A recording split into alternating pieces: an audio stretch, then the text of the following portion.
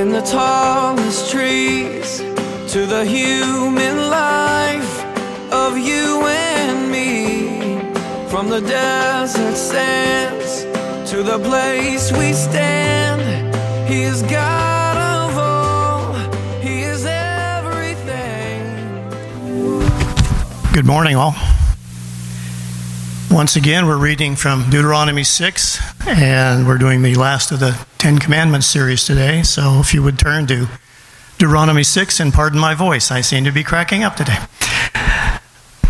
Now this is the commandment, the statutes and the rules that the Lord your God commanded me to teach you, that you may do them in the land to which you are going over, to possess it, that you may fear the Lord your God, you and your son, and your son's son, by keeping all his statutes and his commandments, which I command you all the days of your life, and that your days may be long. Hear therefore, O Israel, and be careful to do them, that it may go well with you, and that you may multiply greatly, as the Lord, the God of your fathers, has promised you, in a land flowing with milk and honey. Hear, O Israel, the Lord our God, the Lord is one. You shall love the Lord your God with all your heart, and with all your soul, and with all your might. And these words that I command you today shall be on your heart. You shall teach them diligently to your children, and shall talk of them when you sit in your house, and when you walk by the way, when you lie down, and when you rise. You shall bind them as a sign on your hand, and they shall be as frontlets between your eyes. You shall write them on the doorposts of your house and on your gates. Let us pray. Father God, as the songs this morning have said, blessed be your name. We need you and we worship you. We need you at all times to guide our way, to give us strength to carry on in difficult circumstances, to persevere, to discern what your will is for us, and to do your work. Give us ears that are hungry to hear, and open our hearts to receive your word through Pastor Mike this morning. May the Holy Spirit be with all of us this fine morning and bless us with your wisdom. This we ask in the name of the Lord Jesus. Amen. Amen. Good morning. You can be seated. Welcome to Encounter. Welcome back for the family. If you're new here, just want to reiterate what Tim has said. If you just have the courage to fill out that connection card, we'd love to connect with you and see how we can serve you as a church. One thing that's going on right now, you might hear the music is a little loud, and my voice is also a little loud. We got a brand new digital board, and we're working out the bugs. And so we're blessed to have the ability to have a brand new digital board and the things that we can do with that. And so thank you for your generosity and your continued giving to the church, that we can come in with the times and get digital and get away from analog, so we can start doing some really cool things. We've got a lot of great things on the horizon, particularly this coming weekend on the 14th. We are hosting a conference here called Gospel Unity and Diversity. Our denomination is footing the bill for all of this. We've partnered with Acts 29, the Gospel Coalition, Kingdom Causes, and then we're also going to have City Catering. City Catering is a social justice business that hires hard-to-hire people in the city of Compton, and they're going to come and they smoke barbecue, and they're going to come and we're going to provide lunch too. If you want to know more about the diversity conference that we're hosting, it is free. It is on our website, and you could sign up if you go to encounterccb.org. You could sign up right there. We want to invite the whole church to come. It's going to be a great, we got some fantastic speakers that are going to come and talk about how the kingdom of God is diverse, how the gospel is the answer for the racial tension and things that we are facing as a culture. And so we really encourage you guys to come to that if you're able. It's Saturday from 8 to 3. It's a full day. We will provide you lunch, but you will be blessed. It's going to be a great conference, so please come to that. We are in our last week, as Tim has said, in our last week in the series that we have called Faith, Family, and Freedom, getting back to basics. Our aim was to just come and bring some basic family values into our church to help parents and families and those that are single or divorced, just how to live. We opened the scriptures and we were using the 10 Commandments to guide us through these 10 Commandments. We use those to guide us through these basic family values. values. In our opening scriptures, we're called to live by the commands. We're called to know them and teach them to our children. We're called to write them on our doorposts and our gates so that we can be reminded of them coming and going. That was the purpose of that. When we do what God calls us to do, when we do what He commands us to do, He promises that our lives will be long and that it will go well with us. Basically, what He's saying is that our lives will be at their very best when we do what He has called us to do.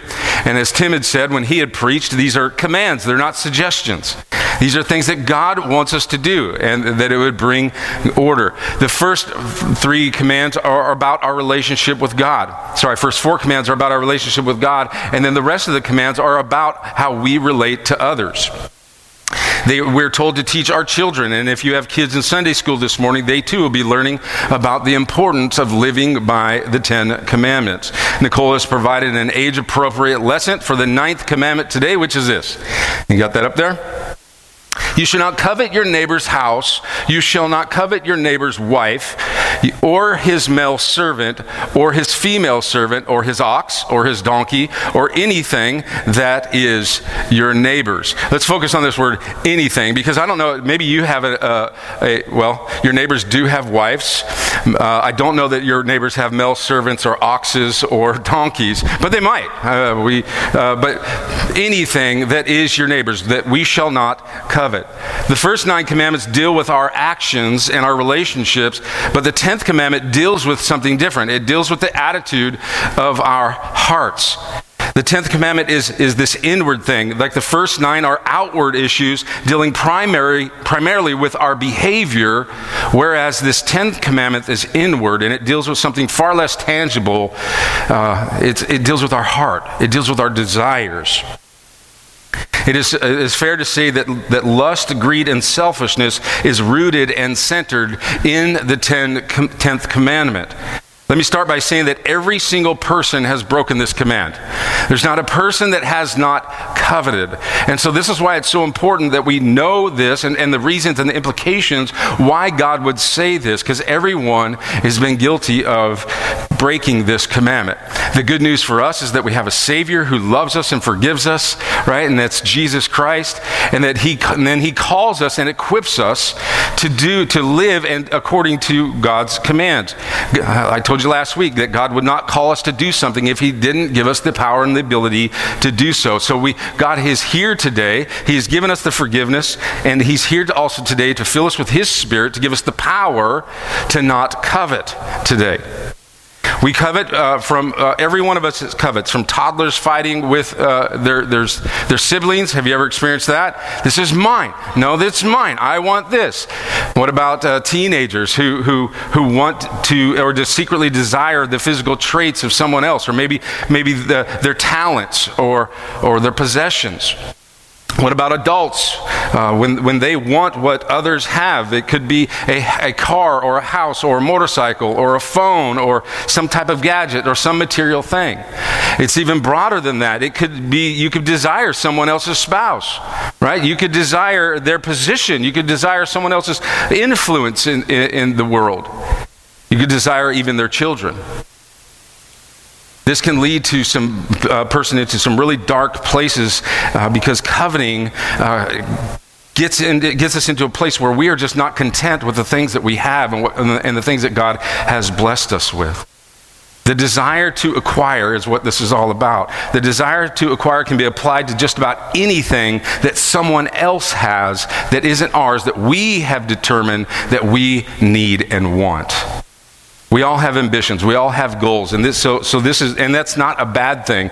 But coveting becomes a bad thing when there's an excessive craving for things that don't belong to us. Coveting can be rooted in greed, envy, and jealousy. Whenever we covet something, it's something that we're saying also that God, you haven't provided for me. I apologize. So whenever we obsess over anything or that someone else has, we are subtly saying this, is that God, what you have provided me is not enough. What you have given me is not enough. I want more than what you want for me. I want what they have. Coveting is an unhealthy craving for more. We rarely hear the word covet in our culture, but we have plenty of examples all around us all the time. Now again, desire and ambition is not a bad thing. God has hardwired us for that. God's given this. The world is full of all kinds of exciting and wonderful and good things and desirable things, and He gives you those things in you to healthily pursue living for Him, for the glory of God, and for the good of others. And so this is not, the ambition and setting goals is not a bad thing in and of itself. The problem comes in with self-control. The problem comes in when we say there's no limits to what we can have. The problem comes in when I says, I want what is yours, and I'm going to do anything I can to get it. We need to be careful. We need to exercise self-control, which is a gift and a fruit of the Spirit of God that every Christian has access to. It's not easy, though, when we live in such a world that is driven by consumerism. You've heard me say this before. The American religion is consumerism. I want everything. I'm going to get it at any cost. And to impress people I don't know, with money I don't have, right? You've heard me say that 100 times, that this is the world that we live in. So we must, because we're so driven by consumerism, we must really talk about this. So if you're following along in your bulletin, the first thing I'm going to talk about is some dangers of coveting, the dangers of always wanting more. And the first one is this. Coveting leads to fatigue. The first word I want you to write down in your bulletin is fatigue. In our push to acquire, in our desire to acquire more and more and more, we overwork ourselves. Some take second and third jobs for the sole reason to possess more stuff. It's like the material rat race that leads to fatigue. We are overworked. We have too much stuff that we're acquiring, and so it leads us to fatigue. The Bible says this in Proverbs. It says, don't wear yourself out trying to get rich. Be wise enough to know when to quit. It's foolish, God's word says, to constantly work yourself to death. For what? For why? Why are you working so hard? God's word challenges us that it's wise to know when to quit. When Tim came up here and taught, he said that God has given us the time and the resources to do everything that He has called us to do. Do you believe that? He has given us the time and the resources to do everything He has called us to do. Principle being what He has called us to do. He has also given you and promises you to provide everything that you need. Not necessarily want, covet, or desire. But He has promised to give you and supply to you all your needs. We will wear ourselves out when we think our needs are, and desires are the same. The second danger that I want to show you this is that coveting leads to debt. Anybody have financial debt right now? Yes? No? Not all? No, you guys are awesome. Dave Ramsey'd up, Financial Peace University graduates, all right? Anybody go to Financial Peace University here at this church, or maybe at another church? We hold this every October. We hold a Financial Peace University, and the aim is to get you living within your means, right? And to be on a budget and not live outside of what God has provided you. And so the first step is to save $1,000. He calls them the baby steps, right? First step is to save $1,000, because when the elephant falls out of the sky and all of a sudden there's an emergency, we tend to go to that credit card and pay off that emergency when we should have a savings to draw that from that keeps us from going into debt. The second step is to get on a budget, to itemize every one of your expenses. And then the third step is to work off all of your debt. Just to snowball your debt and get yourself out of debt. I don't have a date for Financial Peace University, but we are going to provide another one, I believe, this October for you. But the problem with coveting is having this unhealthy desire to want more, and the danger in that is that we continue to put ourselves deeper and deeper in debt. The Bible says this in Ecclesiastes 5. It says, the more you have, the more you spend, right up to the limits of your income. So what is the advantage of wealth? Except perhaps to watch it run through your fingers. Isn't God wise to give us these words? He's like, what advantage is money? It's not to put you deeper into debt. The problem isn't that we don't have enough money. The problem is that we want too much stuff. And a lot of things that God calls us, or a lot of things that we think that we need, are actually greeds. They're things that God doesn't want for us. And yet we think we need them, we want them, we have to have them. And it ends up costing us so much more. Coveting can drive people further and further into debt. If the grass is greener on the other side of the fence, you could bet the water bill is much higher too. And the question is, can you afford it? Coveting can wreck your budget and drive you into debt. The next danger is this, that coveting leads to worry. Coveting leads to worry. When we focus all the time on getting more stuff, we will inevitably worry about how we're going to afford it. The first thing, the Bible says this, the sleep of the laborer is sweet, whether they eat little or much. But as for the rich, their abundance permits them no sleep. Why? Because they're worried about it. The more you have, the more you worry about it. The more you think that you need those things, the more you're going to worry about how you can afford to get them. And then once you've got them, then now you're worried about how you're going to protect them, and that, or how you're going to insure them, or where do you put them, or where are you going to put it into savings? Are you going to invest them? And is it going to be sure? Is it going to? And it leads to more worry. You got to worry. So coveting leads to fatigue, it leads to debt, and it leads to worry. Add them together and you have the fourth danger, which is this. Coveting leads to conflict. You agree with that? Coveting leads to conflict. Conflict is often one of the most results to wanting more. Most conflicts in our marriages are wrapped around money. Have you ever had an argument about spending in your house? I would say that probably 98% of our arguments are about money. Let me clarify that. 98% of our arguments are about me spending too much money. Right? If you've ever taken the Dave Ramsey course, I am the free spirit. I'm like, money grows on trees, it's just money. I say it all the time, it's just money, right? God will provide it, and I say that, but I am the free spirit. Sheila is the organized, the budgeter, the person who plans. She's the one that, like, why do you have life insurance? I mean, she's really organized. I'm not. And most of our disagreements, most of our conflicts are wrapped around my spending too much money and not thinking about the future. The truth is this, I've counseled many, many marriages, and this is one of the most leading causes of divorce even in the church today. Financial disputes, financial disagreements, financial arguments, you can't come together, and God would say here, don't covet. Get yourself on a budget. Come in agreement here. James tells us this in his letter to the church. What causes fights and quarrels among you? Don't they come from your desires that battle within you? Let that sink for a minute. What causes fights and quarrels among you? Don't they come from your desires that battle within you? See, my desire for more and my constant desire to covet and need that causes conflict between me and my wife is not about me and my wife. I love my wife. There's something going on with me that says I have to have that stuff and not honor my wife by spending it and getting it. Just a confession here. The conflict is in me. The desire to want more stuff is because I'm unsettled with what God has already provided me. I'm not content. It's a battle of contentment in my heart to be at peace with what I have.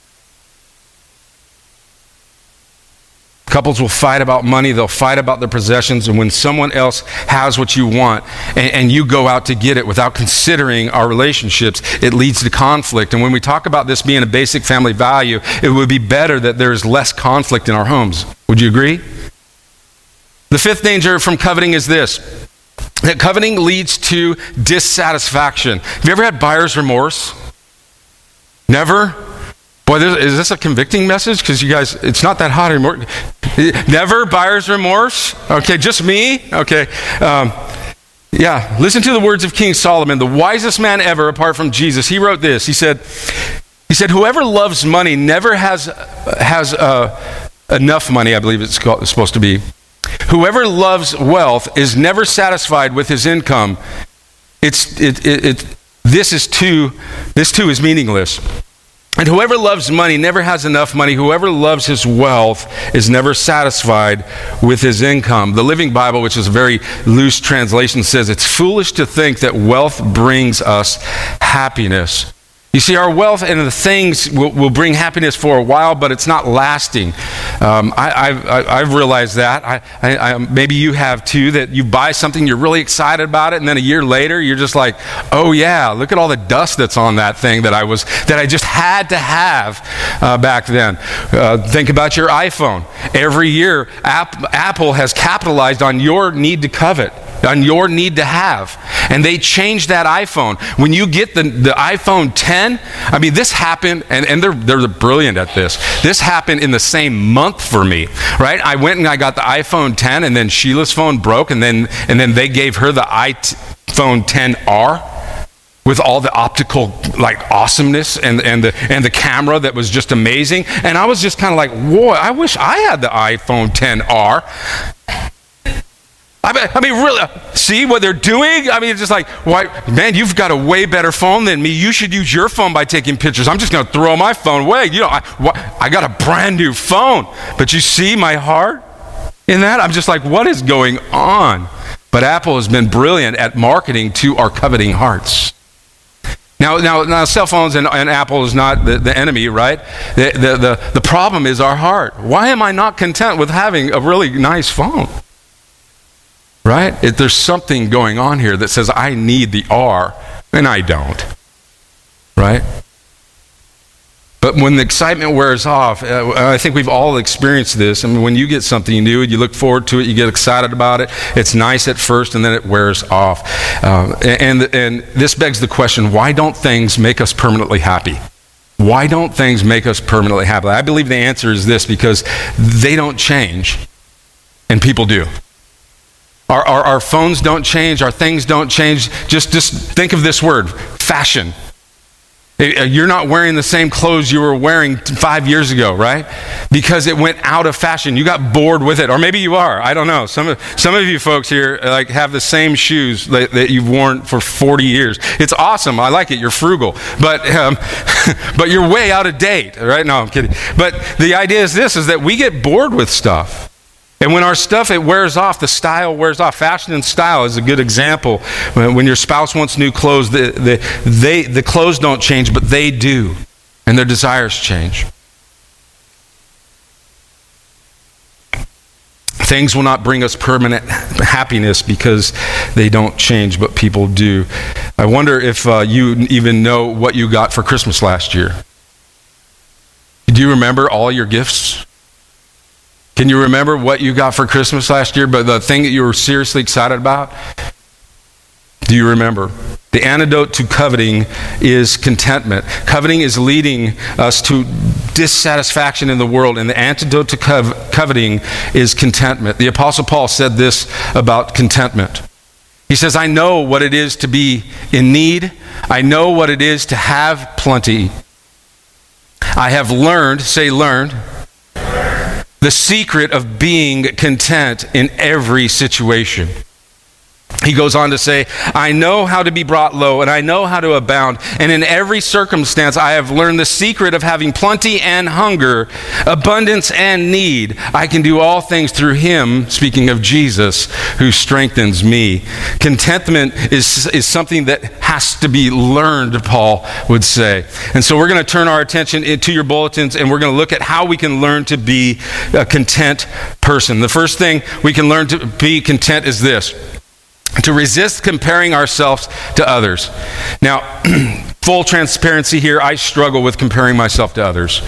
Man, when I go visit, when I go to conferences, when I go to other churches, I am constantly comparing myself to other churches. I'm constantly comparing myself to other pastors because I'm inspired by these people. I'm inspired by the way that they do things. But and that's not a bad thing in and of itself. I think we should be inspired by people. I think that we should have good mentors and good things. But when it starts to control you, which it has a tendency to do with me, I tend to go like toward becoming something that I'm not.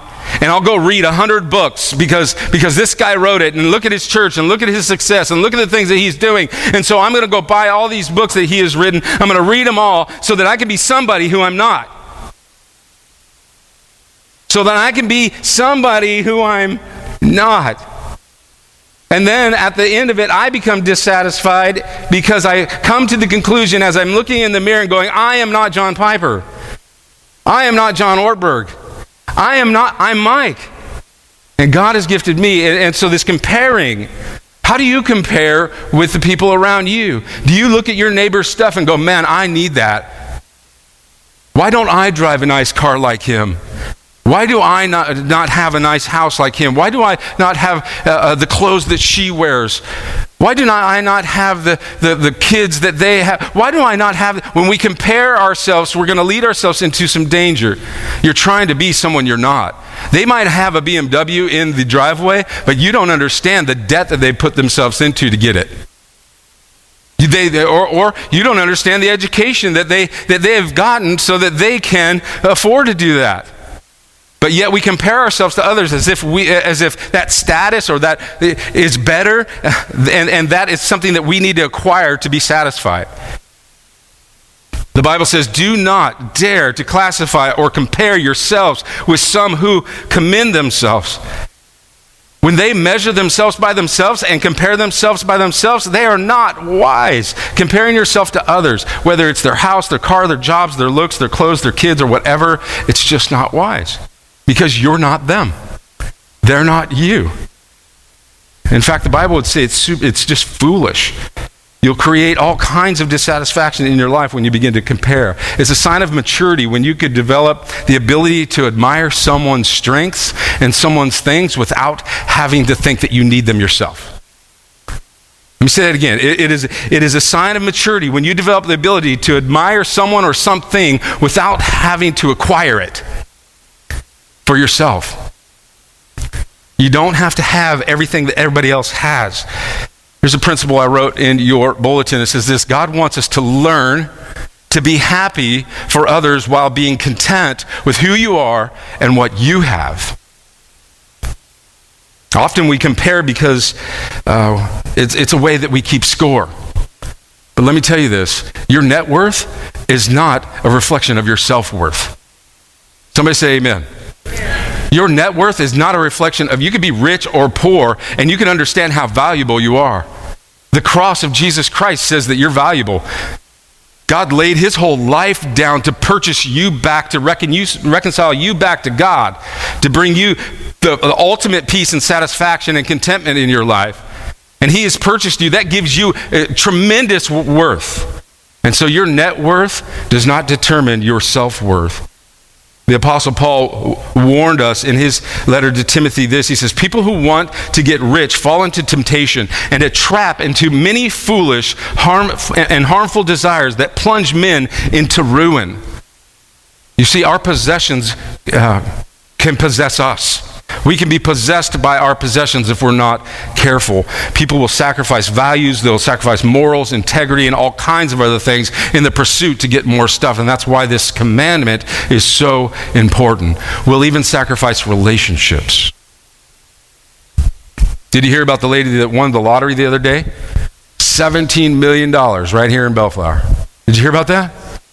Yeah, $17 million. She calls up her live-in boyfriend and says, hey, babe, I just won $17 million, and we're moving. We're moving. He's like, warm climate or cold? He goes, I don't care, but I just want you out by the time you get here. The point is this, is that these type of things will cause division in our relationships. And it will lead, so we need to learn to be content. The next thing, that was my attempt at a joke, sorry. I'm not as good as Tim, sorry. The next thing that we can learn contentment is this: to rejoice in what you have. Do you rejoice in what God has blessed you with? Are you just like overwhelmed by the fact that God loves you and he pours out his blessings upon you? And do you rejoice in that? Do we appreciate God's blessings and are we thankful for them? The Bible says this, moreover, when God gives any man wealth and possessions and enables him to enjoy them, to accept his lot and to be happy in his work, this is a gift from God. Oh, isn't that great when we can just enjoy and be blessed by what God has given us and accept them and be grateful for them? And what you have today is a gift. Whether you have little or whether you have a lot, it is a gift from God. Some of us get too caught up into the when and then thinking. When this happens, I'm going to be happy. When that happens, I'm going to be happy. When I get there, it's going to be happy. Who or what are you waiting on to make you happy and content? Are you waiting on that perfect spouse? Are you waiting on that perfect job? Are you waiting to get out of that marriage? Are you waiting to get the kids off to school? What are you waiting on to be happy? Happiness is not getting what you want. Happiness is learning to enjoy what you have. Happiness is not getting what you want or think that you need. Happiness is really being grateful for what you have. God wants us to enjoy his blessings. The Bible says in 1 Timothy this, he says, tell those who are rich not to be proud and not to trust their money, which will soon be gone. But their pride and trust should be in the living God who always richly gives us all we need for our enjoyment. Do you see that? That God actually wants you to have joy in your possessions and he wants you to have this stuff? What good father doesn't want their kids to enjoy the blessings that they have? But any father and mother would tell you that there's nothing like having a kid that you pour out all your blessings on them and they just are greedy for more and ungrateful. Right?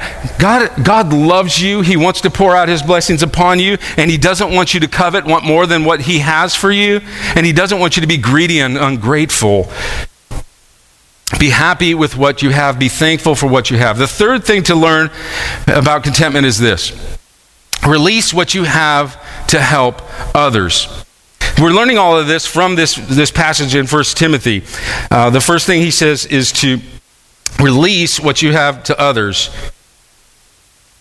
God doesn't want just to bless you for your own benefit. He blesses us to bless others.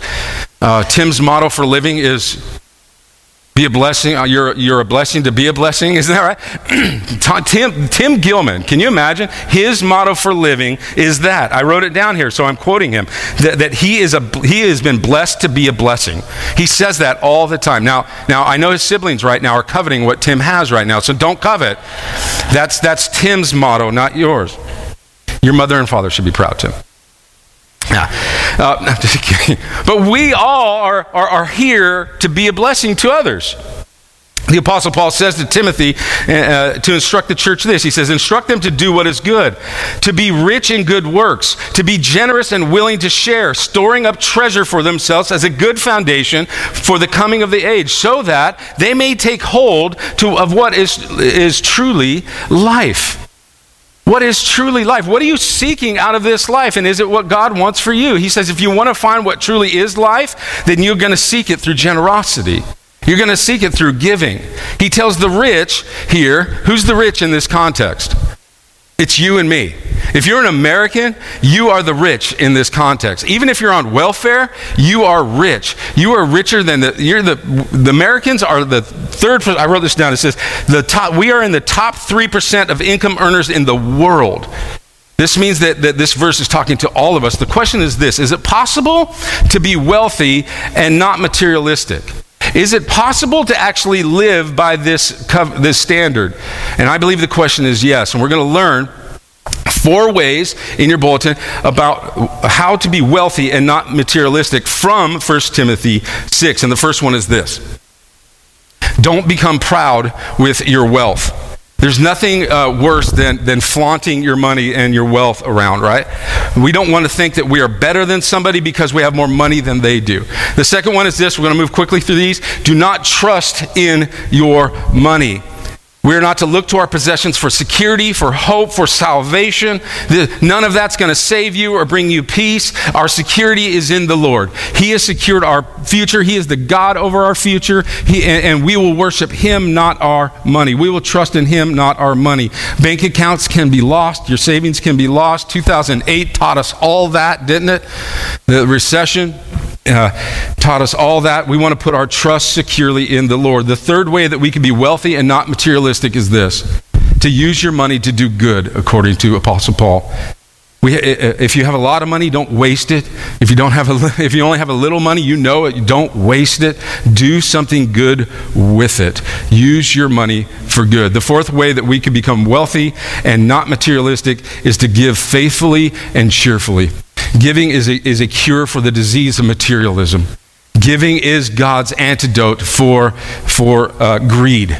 If you want to start working at becoming less of a of coveting or being less greedy, start giving. It is a cure for it. You can exercise your way out of materialism by giving your way. The Apostle Paul says in Acts 20 this, he says, "In every way I have shown you that it is necessary to help the weak by laboring like this, and to remember the words of the Lord Jesus, because He said, it is more blessed to give than it is to receive." So according to the words of Jesus, you can bring blessing in your life every time that you're generous and that you give. How much blessing has come into your life because of greed?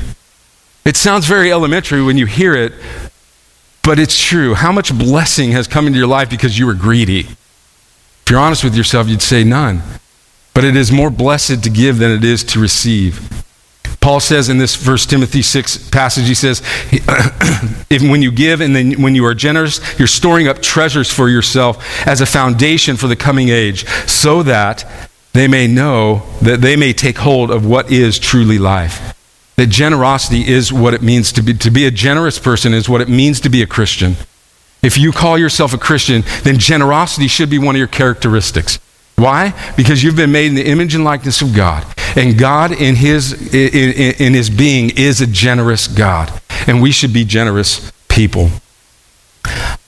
Jesus Himself said it is more blessed to give than it is received. The fourth and last thing that we're going to talk about today, the fourth thing that you can learn to be content is this: to refocus your life around eternal purposes.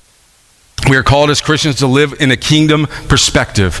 This is why we're holding this Unity and Diversity Conference that we want to encourage you all to come to, that we need to have a kingdom perspective.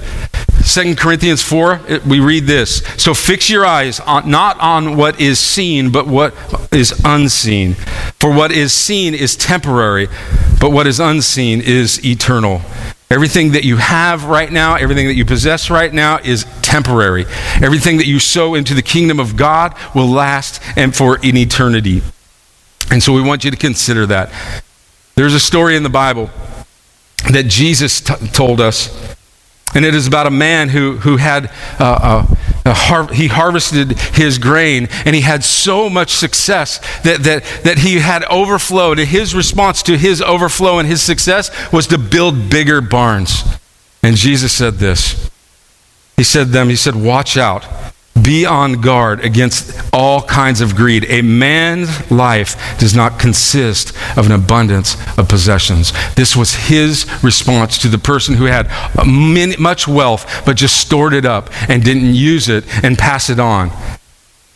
Our culture has a lot of work to do, but it's going to have to start in the church. When we become responsible and don't covet, when we follow the 10th commandment, when we become people who are content with what God has given us, it will affect change in our environment. It will affect change in our homes. It will affect change in our neighborhoods, because it looks completely and utterly different than the world we live in today. So a reminder from God's word is to not covet, to be content with what you have. Let's pray and ask for God's blessing on all of us, and we'll continue in our worship. Father, we thank you, God, for the grace that you've given us. We thank you for the 10 commandments, these basic family values. I pray that we would build our lives upon these values. And Lord, I am in agreement with our family here that when we do, we will be blessed.